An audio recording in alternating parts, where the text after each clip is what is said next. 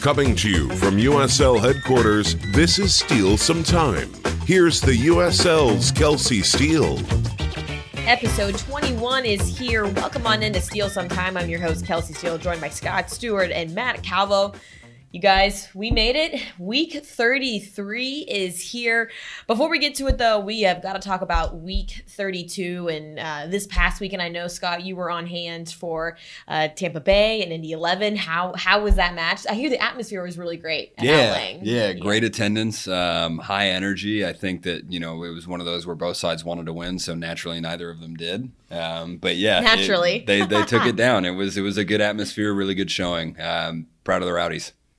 See, that's a big 1-1 draw, too. Yeah. Over on my side of things this weekend, I was a little bit outside the box, considered to normally where I'm a little bit more tuned in. So I was back home in Cincinnati with family this weekend. I did have one moment where I was going for a run. It was like 70 degrees and beautiful, and it's like 4 miles, and I don't see a single car. And I'm like, okay, that's extremely rural Ohio right there for you. And then at one point, the leaves are falling. I get a whiff of cow manure, and then I see an empty Natty Light beer can on the ground. And I'm like, there has not been a more rural Cincinnati, Ohio picturesque moment than this right here. I was like, I am not in Tampa Bay any longer. I love it. Does this count as our Kelsi grew up on the farm reference? Yeah, it's a farm class. Our farm reference of the day. So I'm happy to be back. Obviously, a lot of headlines coming out of Week 32, and honestly, a lot of confusion. I think this was a week where we expected a lot of teams to capitalize on opportunities, and for the most part, didn't happen. We saw Ottawa and the Monarchs clinch their spots on Tuesday and Wednesday, so they're officially in. But where we had a lot of teams have the opportunity to clinch or nearly clinch over the weekend, it did not happen. Scott, what was your message last week to teams? Somebody just win. Just win. Why does no one listen to you, Scott? Because that would make no sense. So this week, should we slide the pod into everybody's DMs? We'll maybe like them, then they'll get the message. Really, just the teams that need to win. Hey, I know you have one game left. Maybe you should win that one. I know you can hear me. Yeah. I think it's clear by now at this point how many people actually listen to, pay attention to whatever is said on this podcast. Dude, into the void, but I'm here for the void because look at what it's done to all these teams around the playoff line, Yeah, I mean, and speaking of what it's done, we've got to talk about St. Louis. And just once again, in those final moments, conceding a late goal, and it seems to be just a real storyline with this club this year. They're completely outshot by Pittsburgh 15-5, and I will give St. Louis's back line all the credit because there were goal line clearance after goal line clearance on Saturday night, and I just there were so many moments where they really, really rose to the occasion. Yeah, and I think it came down to Steven Dos Santos just doing what he does best. He scores in the 88th minute. That's his 10th of the year. And I think one thing you need to take out of that piece from Pittsburgh is the presence of Joe Greenspan and the difference that he makes on the field. When he is involved in whether it's a set piece or a corner, whatever it may be, he is such a difference maker because he got a piece of that. And then Dos Santos obviously knocks it in. But I mean, he's such a distraction and he has such a big body that when it comes to these set pieces, he's just such a disturbance for the defense. Yeah. I mean, he's got to be one of the front runners for Defender of the Year, but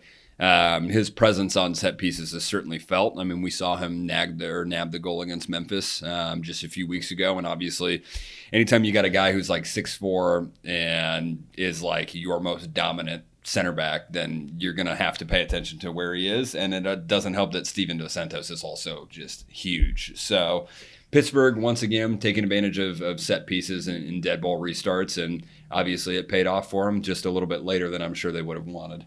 This is the 4th game winner in Pitt's 10-game unbeaten streak. That's really impressive, showing right now that the Riverhounds are able to pull something together when it matters most. And at this point, when you're moving into playoff scenarios in this 2019 postseason, if you're a back line or a head coach and you're looking at the system here, how do you account for Nico Brett and Steven Dos Santos at that top? I mean, whether they're in the 9, moving a little bit back and forth. I mean, that's scary. Yeah, I mean, it's difficult, right? Because you have different threats on different sides of the ball, and we talk about their ability to produce from set pieces, but you also have the Nico Bretts, the Bernardo Forbeses, who can create something out of nothing. I mean, Bernardo Forbes has been known to just show up, and all of a sudden he looks up 26, 30 yards out from goal, has a pop, and finds the top corner. Seen that time and time again. Exactly. He's got his spot. Exactly. And Pittsburgh's very aware of their circumstances. I think that's probably what makes them one of the more difficult teams to approach in general, is they can hit you from just about anywhere. You know what areas to key in on. It's more just a question of how can we actually stop them on these areas. So a lot of postseason momentum for Pittsburgh rolling in, and I think that they're obviously going to look to capitalize that this weekend. And of course, momentum is something that St. Louis just can't get a hold of at this moment. They're 4 points away from a bid in the postseason. What's crazy is you have Birmingham, St. Louis, Charleston all suffering defeats in week 32. So there's a little bit of wiggle room here, luckily for them. But, I mean, 4 points away, if they would have at least just gotten a point, would have helped this scenario a little bit better for them. Instead, they move into week 33 with just pressure on. And it's their work's cut out for them. And we'll get into the postseason scenarios a little bit more in the podcast. But St. Louis obviously not doing themselves any favors in week 32. Elsewhere in week 32, though, Eastern Conference play is just a really interesting place to be. We have 3 Eastern Conference teams that are on 3-game win streaks. Scott, do you know the top of the 3 offhand? Charlotte. Yep. Loudon. Yep. The Ville, which is probably the only one you would have known. Which is I find that funny that that's not the club that you named right away. Right, yeah. So a very interesting combo. Obviously, Charlotte and Loudon's postseason aspirations are not in the same category as Nashville's at the moment. But you've got a Loudon side that has an interesting run of form going at the moment, and they've got that big win over St. Louis, and they had that one over Tampa Bay, and I mean they are single-handedly keeping Eastern Conference sides from clinching at the moment. If you go back into March, would you have ever in a million years thought that you'd see Loudon in the form that they are right now? Yeah, I think they're a difficult team to look at, right? Because they've had a lot of, I don't want to say roster turnover, but they've made some additions that have obviously been game changers. They've gone through the coaching change. I think for them, one thing we looked at earlier in the season was their back half of the season was so overloaded. They had so many more games than the rest of teams. I think halfway through the season, Loudon had played 14 games when everyone else had played 17, 18, 19. So we knew the opportunity existed for them to play spoiler even back then.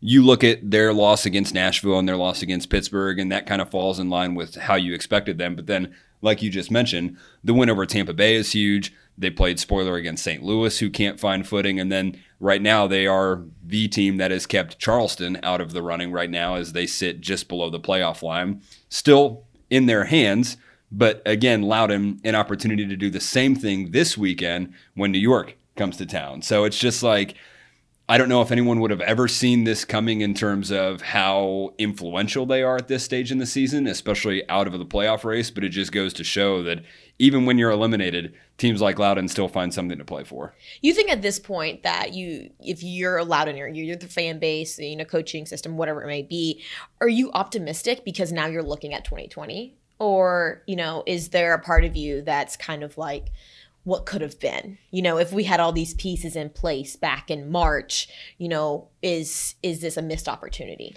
Yeah, I think that's a good point, honestly. I think that it's difficult for teams like Loudon when they don't know who's going to be available week in and week out. And you have seen some players play for Loudon that have just been unbelievable.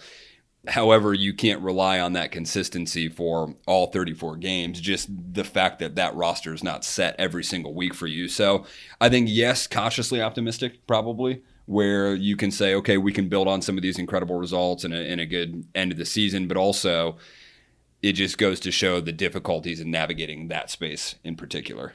Talk about navigating. You know what's not a easy place to be navigating right now? It's that Western Conference. And we've said it time and time again this entire season that it's just an absolute confusion, just a ball of confusion there between the 4th through the 14th spot. And here we are again. In this time, it's a different headline rather than the middle of the pack, because we're coming into week 33 with Phoenix Rising coming off of a loss at home, which is something that this side has not been accustomed to in 2019. All of the credit in the world goes to the Monarchs, and they were able to capitalize the moments that mattered most. You have Ben Spencer, on the other hand, for Phoenix, who I believe right now has been a major catalyst in this Rising side, because if you look at his last 5 games, this is a kid that has 4 goals in his last 5 games, who has really come on and come into his own. And, there's been conversations, I think, with Phoenix where it's like, where's Adam John been? He's been so quiet, where's Junior Flemings? Solomon Asante hasn't been himself the last few games. But I feel like if you're Phoenix, that's the good thing about them. That's what makes them so dangerous, is they can literally call upon anyone at any given time. And right now it's Ben Spencer's time, and he's rising to the occasion. And, he had in that equalizer and really had Phoenix into it to the very end, So it's, I don't know if you're Phoenix, do you kind of feel like this loss was necessary? Do you go into the postseason and look at your scenarios now and you're like, okay, we can kind of go in with like a fresh slate here. There's no pressure. There's no win streak pressure here. You're gonna, cap off the year with Dollar Beer Night and move it. I mean, how would you look into this, Scott? Ben Spencer, former Indy 11 loanee in their inaugural season, so a familiar name to those of us who have been around. There it is. I wouldn't say necessary, just because you already took that L that ended the win streak, right? And right. I feel like at that point you're like, okay, that was the one. I think that if we're going down that road, though, this is definitely like one of those reinvigorating losses where you're just like, all right, so the win streak's gone, and then you drop it in stoppage time to Monarchs, and you're like, all right, we're done.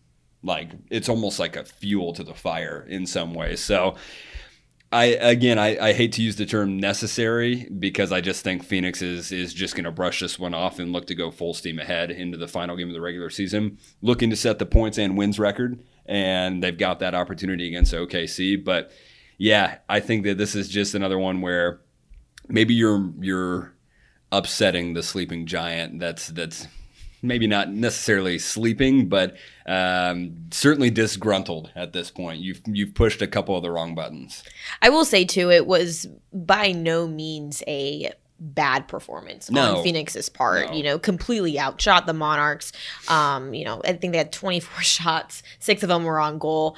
To be honest, it was just a very, very costly mistake by Zach Lubin there in stoppage time. But that's what I like about Phoenix, though. You look back, the Fresno loss and the New Mexico draw, and even the most recent loss against the Monarchs, none of them bad performances. Right. It's just either been, in the case of like Lubin, an unfortunate error, or even the Fresno loss, some circumstances where the ball just didn't bounce your way. Phoenix has not played poorly since, I don't know when, March, maybe, April. So that's the thing that still has to sort of, in the back of your mind, if you're facing Phoenix, yes, it looks like they might have stumbled taking 4 points out of their last 4 games.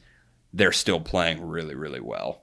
Stumbled but not falling. Phoenix Rising, they're just fine, and they'll have their final Dollar Beer Night of the year. I mean, as far as we know of that, it's planned right now, final Dollar of the regular season on Friday in week 33. Elsewhere, though, in the Western Conference, we have got to talk about Ever Guzman and the record-setting performance he had against Portland in week 32. He records the first ever hat trick for San Antonio in club history. And Scott and I were talking about this earlier, and we were like, how has San Antonio not had a hat trick at this point in time with the people that they've had in their system? I mean, it's honestly quite impressive. So Guzman does that, plays the hero, and honestly comes off with a big time win for San Antonio. And they now have 42 points. I mean, they need 4 points to clinch at this point in time. I think that this is a San Antonio club that kept their playoff hopes alive in week 32. And we talked about it. It was a must win for both sides. And for San Antonio to come out of the 4-3 win, I think it is more than impressive. And Scott, for me, when I look at Ever Guzman's performance, it pegs a question as maybe maybe more of a sports fan than somebody who works in the industry. He had an incredible chip. I think it was his second goal. Just beautiful. So for you, what do you think is more impressive? A chip like that or a one-touch volley off of a set piece? I think anytime you hit something on the first time asking, that's probably going to take the cake. It's just when it comes to like lifting the ball over the goalkeeper, obviously there are a lot of factors like where you're at, the speed in which the ball is already rolling, the position of the goalkeeper, what angle of loft you need to get the ball at. I think regardless though, this was maybe the most impressive San Antonio performance purely from we needed the result, we went out and got the result type. And the fact that Ever Guzman was behind it, this guy just cooked.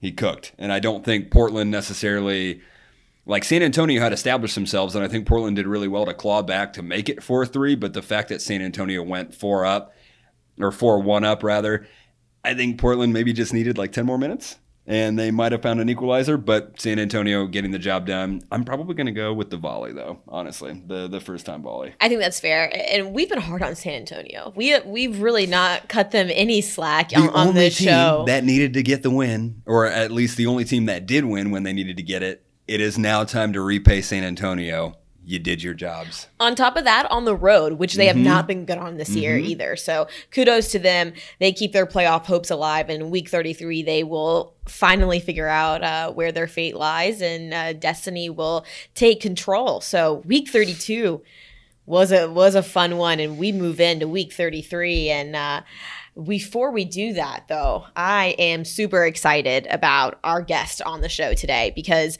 while the championship postseason's on the horizon, League One, it's in full swing. So the first ever League One final is this Saturday, October 19th, as North Texas hosts the Greenville Triumph. So we thought, who better to weigh in on the historic weekend than the League One expert herself, Sarah Cardamone. And now, before her time with the league office, Sarah spent, I believe, 5 seasons with the Charleston Battery. So she knows this league. She knows the game.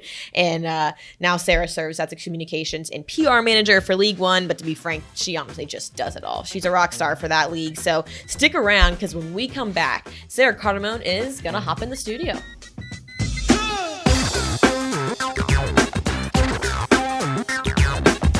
Hey everybody, this is Matt Van Okel of the Birmingham Legion, and we are here with Steele Some Time. All right, we're back on in to Steele Some Time, and I want to apologize first. You see, Sarah sits directly across the room that we record this podcast in, so she spent the last 21 weeks or so just listening to Scott scream at each other. So Sarah, on behalf of Stu and I, thank you for still associating with us at our worst, and jumping on the pod today to talk a little League One action. Absolutely, it's super fun to be on this side of the wall, involved in the conversation as opposed to overhearing it. But I'm a devoted listener, so I've listened to all the podcasts, so I know the vibe. Sarah's the number one fan. Super appreciative. You have one. Listen, give us kind of an overview of this inaugural season. You came in at the beginning of the season, so you, if anyone, kind of knows from start to finish what this looked like. So, how did we get to this point? Yeah, I think it was a really, really incredible first year, honestly, and very exciting. There was tons of parity in the league. Everyone was kind of involved in the playoff race up until the final 2 weeks of the season, apart from, maybe 1 or 2 teams at the bottom of the table. And apart from the top team, everyone was kind of fighting for those top 4 spots.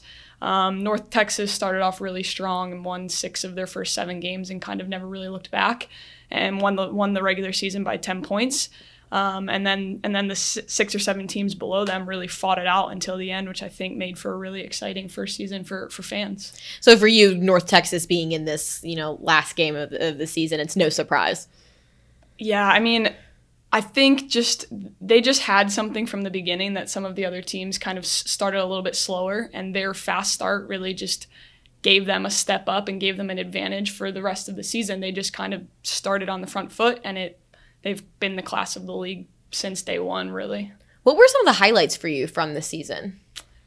For me personally, I mean, at the beginning of the season, I think it was Ricardo Pepi mania, and I think all we heard, yeah. I swear, every day in the office, it felt like it was something new from Ricardo Pepi. And coming from a USL Championship club, I was kind of used to hearing a lot of players being hyped up, and then you see the player play, and you're like, okay, I mean, he's decent, but he's not all world.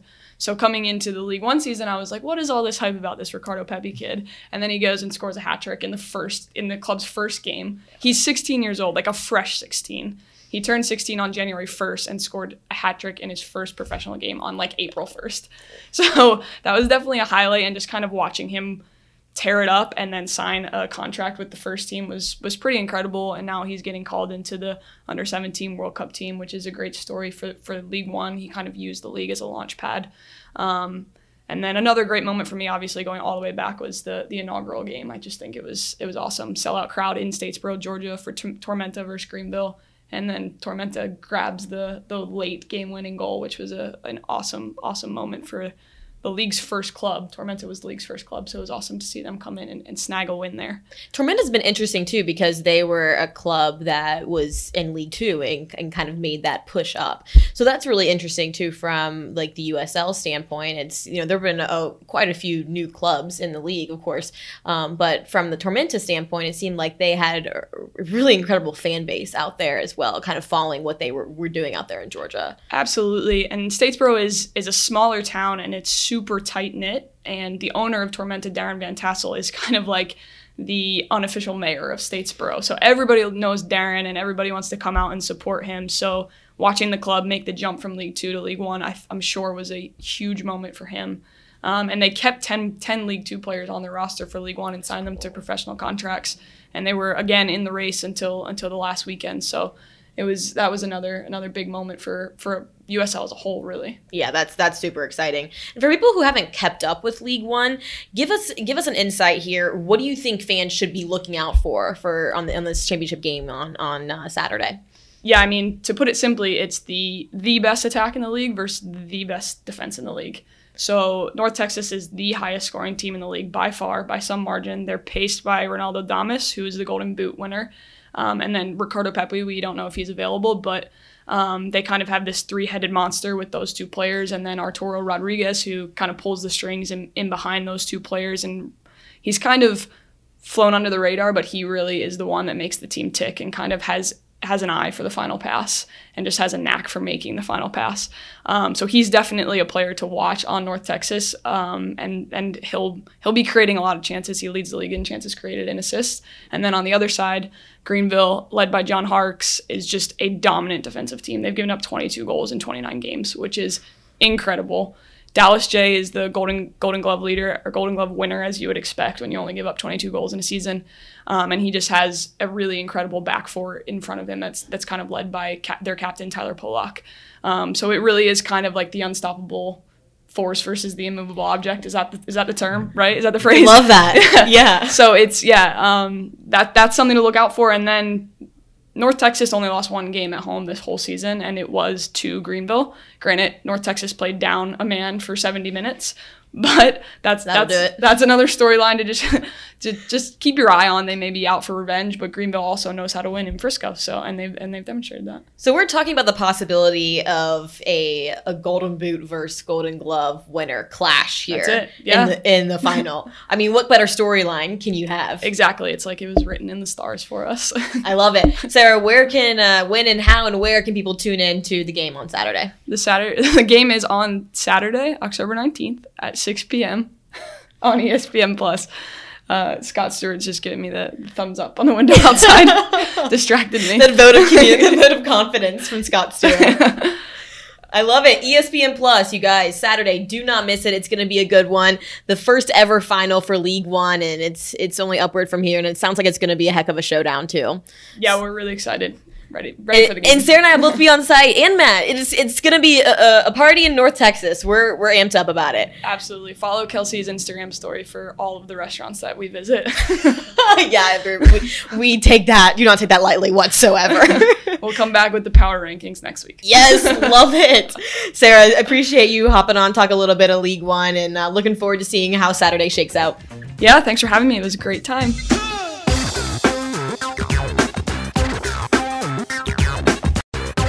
This is Josh Sugg from New Mexico United, and you're listening to Steele Some Time. History is on its way. Be sure to tune into this League One final this weekend. A really exciting time for the league, and super appreciative for Sarah to stop in and shed some insight. I mean, she's seriously a rock star. I mean, it's really difficult, Scott, to do all of these jobs at once and really balance all that workload. And I mean, between doing social and comms and everything, better than anyone that it's by no means an easy task. And Sarah does it quite well. And so we're appreciative to have her inside the room for once, instead of just listening to us from the from the outside. So let's get into our favorite pieces across social media this week. When I was scrolling through at the airport this week, and I came across Tulsa's tweet, and I thought it was so cool. So they posted 2 pictures of New Mexico United's visiting locker room this weekend, and which is kind of like New Mexico United concede in the final minute and still leave the locker room as they found it. First class organization and club. And to me, that is, obviously they could have left that as anything, conceding the final minute, you're pissed, you wanted those points, and instead just really setting a good example for this league. And kudos to Tulsa for giving them a shout as well, because obviously no one goes into that thinking like, maybe we'll do this in hopes that we get recognized somewhere. Yeah, that's Brandon Morris right there. That's their operations director.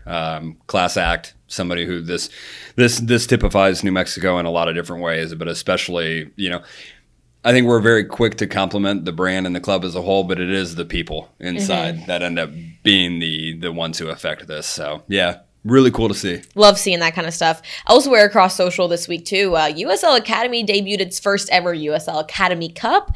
This one was in San Antonio, so shout out to all of our friends over there for giving our HQ staff here a warm welcome, and what was a fantastic event, and hopefully everyone has kind of seen the buzz around that this week. But a number of Western Conference clubs over there, especially I want to give a shout out to Union Omaha, because fans and clubs, everyone was able to get that first real look at their crest on a jersey. So their academy program out there as well. And what was a really successful event, and a lot of really great things to come out of the academy in years to come. Yeah, take my money, Union Omaha. It's a great crest. It's so beautiful. And then, of course, Scott, we cannot go out of week 32 without giving a proper goodbye to Slugger Field. This club is 52-13-22 all time at their home over 5 years at Slugger. So a historic run comes to an end. Obviously, great things ahead for the club, but a lot of memories over there at Slugger. And is there a better way to cap their final game than an 8-3 result over Swope Park, who just happens to be the club that they beat in the 2017 USL Cup final? Yeah. Did you see their tifo? Little tifo? I didn't. Going, gone. Nice little home run. Their tifo game's strong. Yeah, they knocked it out of the park for sure. It was really cool. A very unique venue, Slugger Field. I don't think anyone will disagree with that. And obviously thrilled to see the club moving into their own place in Butchertown. But yeah, if there was a final send-off, that was it. I mean, to the fact, too, that at one point you turn on the game and you're like, Louisville, what are you doing? What's going on? And you turn it on, 20 minutes later? And it goes from being down 3-0 to just completely shaking up the game. I mean, 8-3 result, I believe, is a club league record, actually. Yeah. So that's Just Did anyone check in on Mike Watts after that game? yeah, we should send like a care package. Well, to him. he Poor did guy. that, and then he went and did Indiana University against Michigan on Sunday in Bloomington. So the guy there's no rest for Mike Watts ever. Send him some honey if you get a chance. Soothe the vocal cords a little bit. Ideally, we'll get Mike Watts to join us here down this postseason we need him. stretch We need and him. have the man himself give Heard us he's been some clamoring. Yeah, we hear you, Mike Watts. Okay. All right. Listen, we got some action happening. Week 33, this is it. We have 5 days of action, and it's gonna be a good one. Your fate's gonna be sealed. It is do or die. So let's talk some postseason scenarios in week 33. Birmingham, St. Louis, Charleston all suffer defeats in week 32, which you would think would be unfortunate. But instead, since they all lost, we are still left with all kinds of questions. So we've got 2 spots remaining in the Eastern Conference that are currently up for grabs. Scott, who are going to be the final 2? So I really came out. He was not ready for that. No, I wasn't.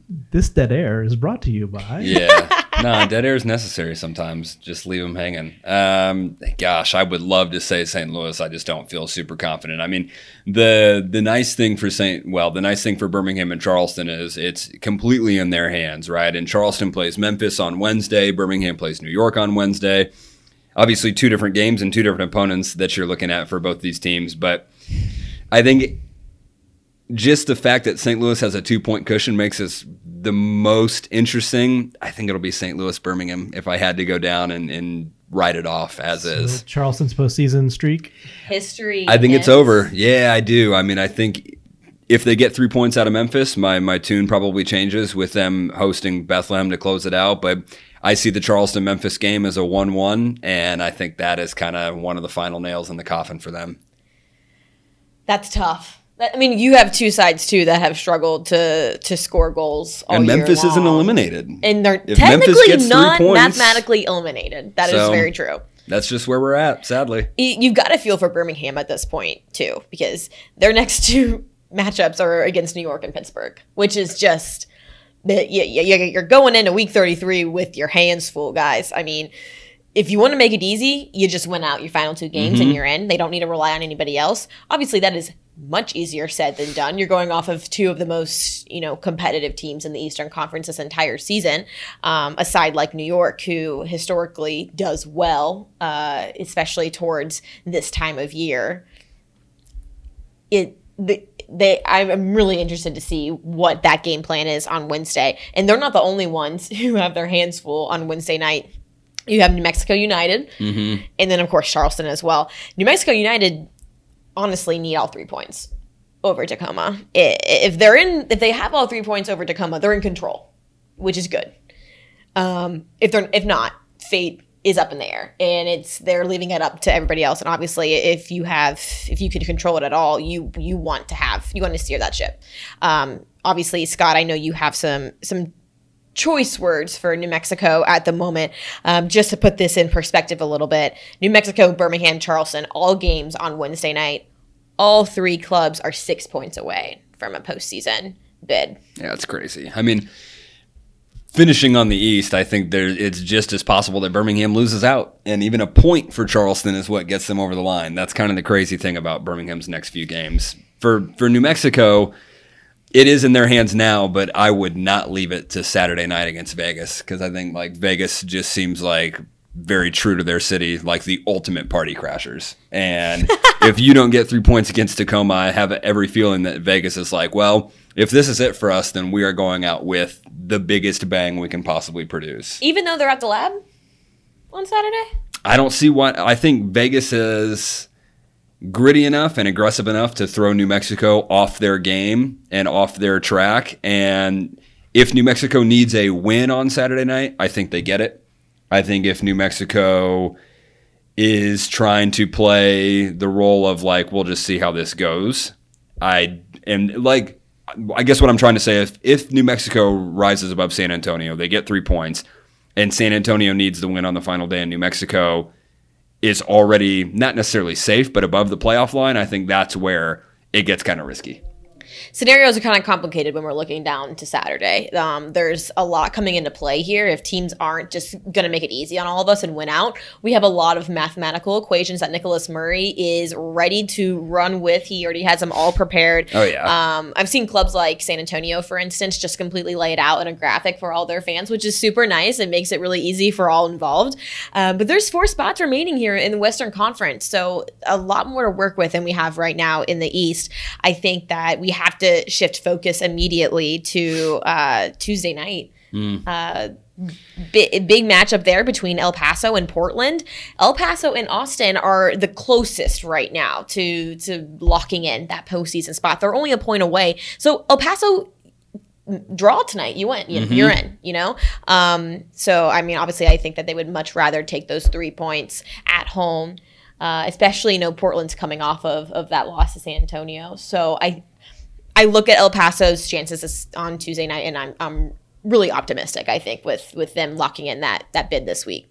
Yeah, realistically, I think we're really playing for 2 spots in the West. I think Austin and El Paso, while you can't write them in Sharpie, you can at least pencil them in and make yourself feel good about that. It really is LA, San Antonio, and New Mexico. I'm sorry, Vegas. I'm sorry, Portland. I think that while mathematically you're not out, I think you're just kind of below that line. So I think we're in the same vein as where we're at in the East. I think it's 3 teams, 2 spots. New Mexico has 2 games. San Antonio and LA have 1 apiece this weekend. We'll see.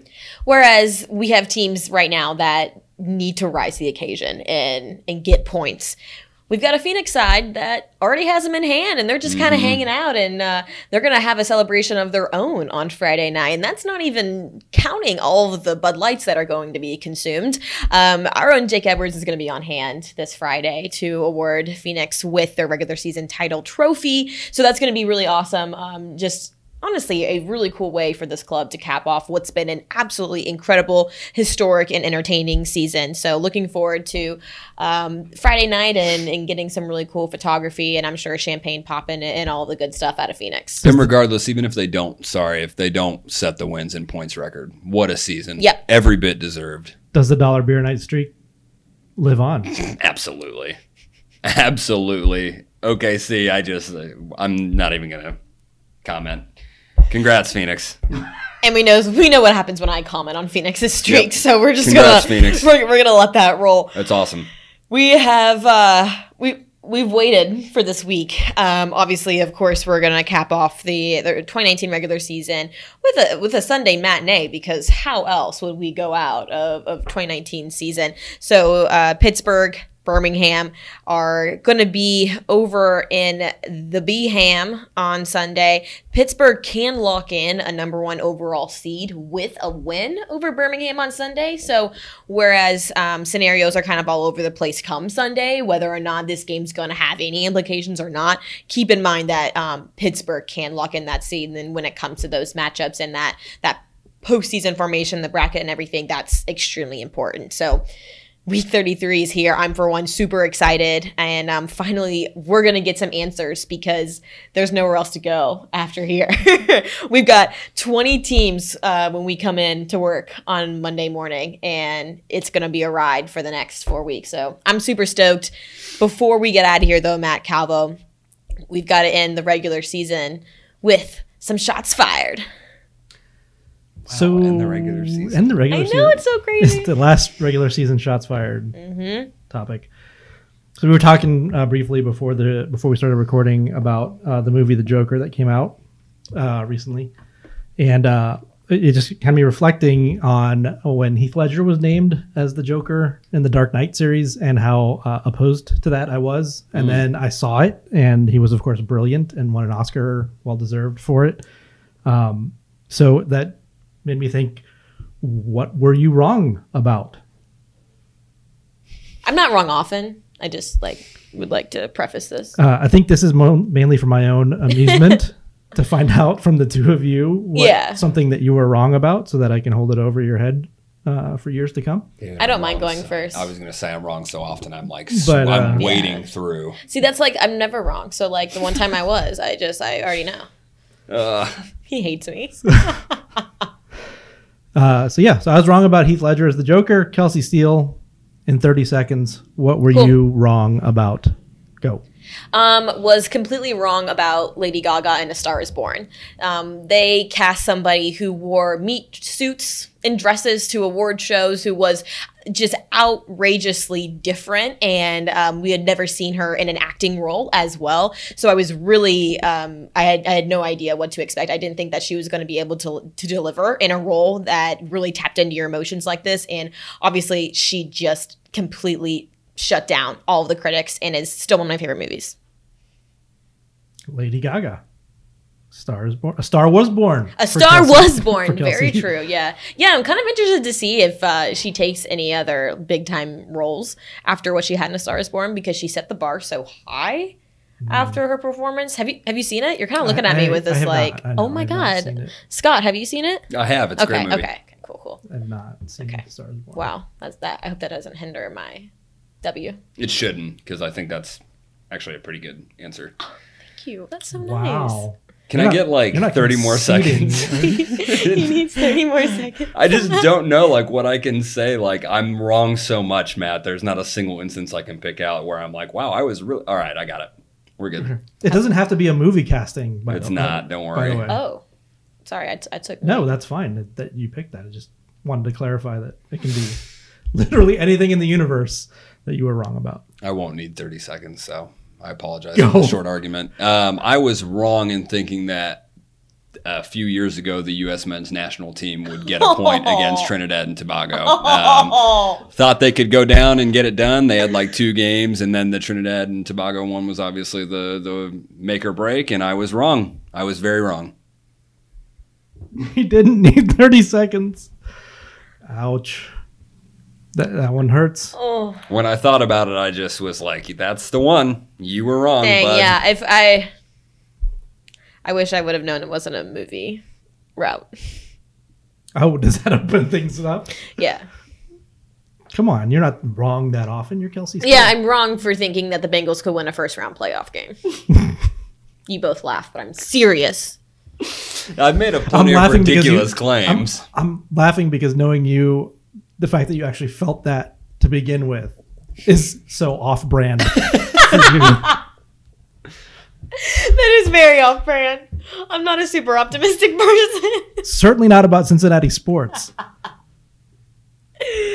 Oh, all right. Hand it over, Calvo. Yeah. With all due respect to Scott, his 20-second argument, I got to go with Kelsi on that one. Yes! That was a strong case.